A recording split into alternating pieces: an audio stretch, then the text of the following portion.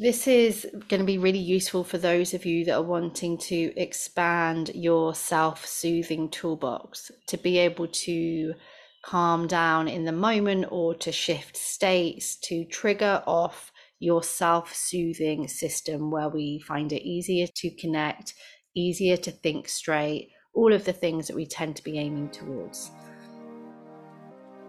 Lessons in Attachment is the podcast where I am talking openly and honestly about some of the key challenges so many of us face in love, dating, and relationships, especially when we relate to having an anxious and/or avoidant attachment style. I'm Carly Ann. I'm a somatic practitioner with a focus on attachment and self-esteem. Driven by my own journey of doing the inner work on healing the past and becoming more secure, this podcast is where you will find top healing tips, other people's lessons in love, and a community of people just like you and just like me that are determined to break the cycle of insecure attachment. I truly believe that everyone deserves a healthy love in their lifetime. Welcome to Lessons in Attachment. This is the weekly mind stretch. A mind stretch is a term used to describe the process of feeding your brain a new way of thinking. Of course, sticking to the theme of this podcast and the work that I do, I'm going to be bringing you new information that supports healthier relationships with yourself and others. So basically, I'm gathering information on things that I've read or seen, and just bringing it to the podcast to share it with you. And there is something that actually I've been aware of this week's mind stretch for a while, but it came up in a client session last week, I think. So yeah, I felt inspired to come on here and share it with you.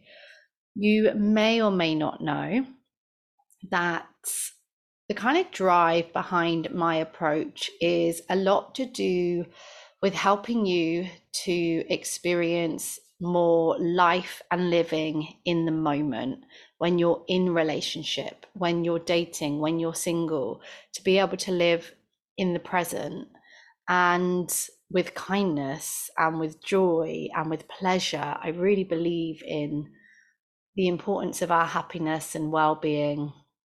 And if you have insecure attachment, we can lose sight of that at times. And so naturally, what's happened through my training, through my personal experience, what's helped me, what I see help clients or members of the attachment recovery gym, people on my signature course, Becoming Secure, just naming all of the things that I'm doing so that you're aware of it as well. But it's mindfulness and compassion. It's the ability to notice how we're feeling, notice what we're experiencing, without criticizing ourselves, without beating ourselves up, all of the things. I really think that that helps us when it comes to moving towards being more secure. But of course, we don't just simply adopt that skill if it's not something that we've learned or that comes naturally to us. So there are many, many ways that we can enhance those skills. And let me just say, just so that you are aware, the Attachment Recovery Gym has you practicing these skills daily. It brings different modalities for you to see, for you to experience. And the Becoming Secure, which is my signature course, much more structured, much more laid out for you to dive into the education, the theory, the practice.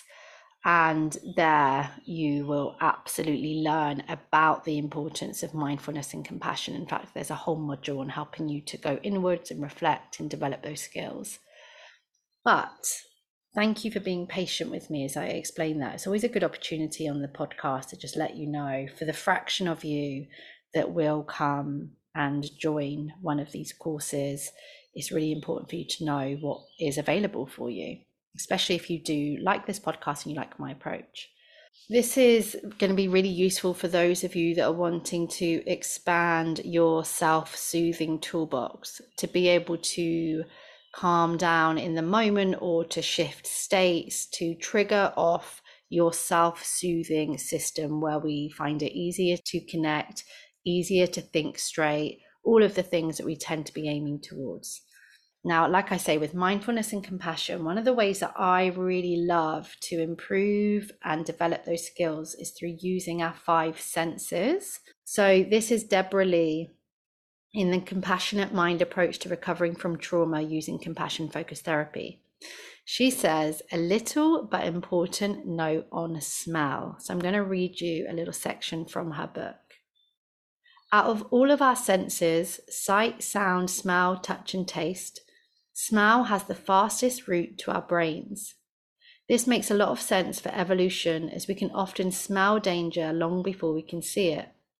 Smells can also be very good triggers for emotional memories, and for those of us who suffer from smell flashbacks, as in we smell things that aren't there and other people can't smell, which are linked to our trauma.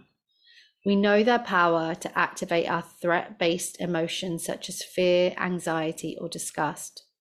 So smell can rapidly trigger our threat system.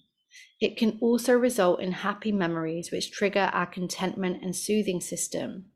For example, most of us can recall a smell, perfumes, food, etc., that makes us feel all warm inside because it brings back such happy memories. With this in mind, some of you may wish to begin to train up your self-soothing system to be associated with a particular smell. Can you think of a smell that you love and that makes you feel nice? Some of our favorite smells are perfumes, essential oils, pepper, fresh ground coffee, fresh bread, freshly cut grass, and so on. As you hear that list, did you notice anything? Did you have a smell memory? That is a very brief but small section from Deborah Lee. So what are we saying? We're saying if you can have easy access to a smell that brings about a sense of calm, a positive memory, feeling, it's possible that in a moment when you're activated and triggered, you can use your sense of smell to support you to resource, to support you to bring about a sense of feeling more grounded, calmer, and to activate that system, the self-soothing system. When we're triggered, we want to be able to move ourselves back to that state. Now, we often stay in our head thinking, trying to figure things out. And this is a way, using your sense of smell, like it says, one of the quickest of your senses to access this, you can perhaps bring yourself a bit back to the soothe system. I purposely say a bit because sometimes, you know what, when we're really stressed, when we've really lost ourselves, it counts if we can take ourselves from a 10 out of 10 on that anxiety scale down to a 9. That's an improvement. Sometimes all we're trying to do is bring ourselves into our body enough so that we can make better choices for ourselves, so that we can make more meaningful decisions and see things a bit clearer. And so this is a really simple idea for you to expand your toolbox. So go and have fun with noticing all of the smells around you. Go and have fun with figuring out what smells you love, even which smells you don't love, and invite in different aromas into your environment and enjoy that. If you struggle with your sense of smell or anything like that, move on to your next sense that you can get pleasure from. That is what I would say for that. Guys, it has been a pleasure to be here in your ears again this week. I will be back again soon. If this has inspired you in any way, please do get in touch and let me know. You can follow me on carly.ann_. That's on Instagram, where I am most active. Or we also have the Attachment Recovery Gym Instagram as well. But if you go to my main Instagram, carly.ann_, you'll find everything there.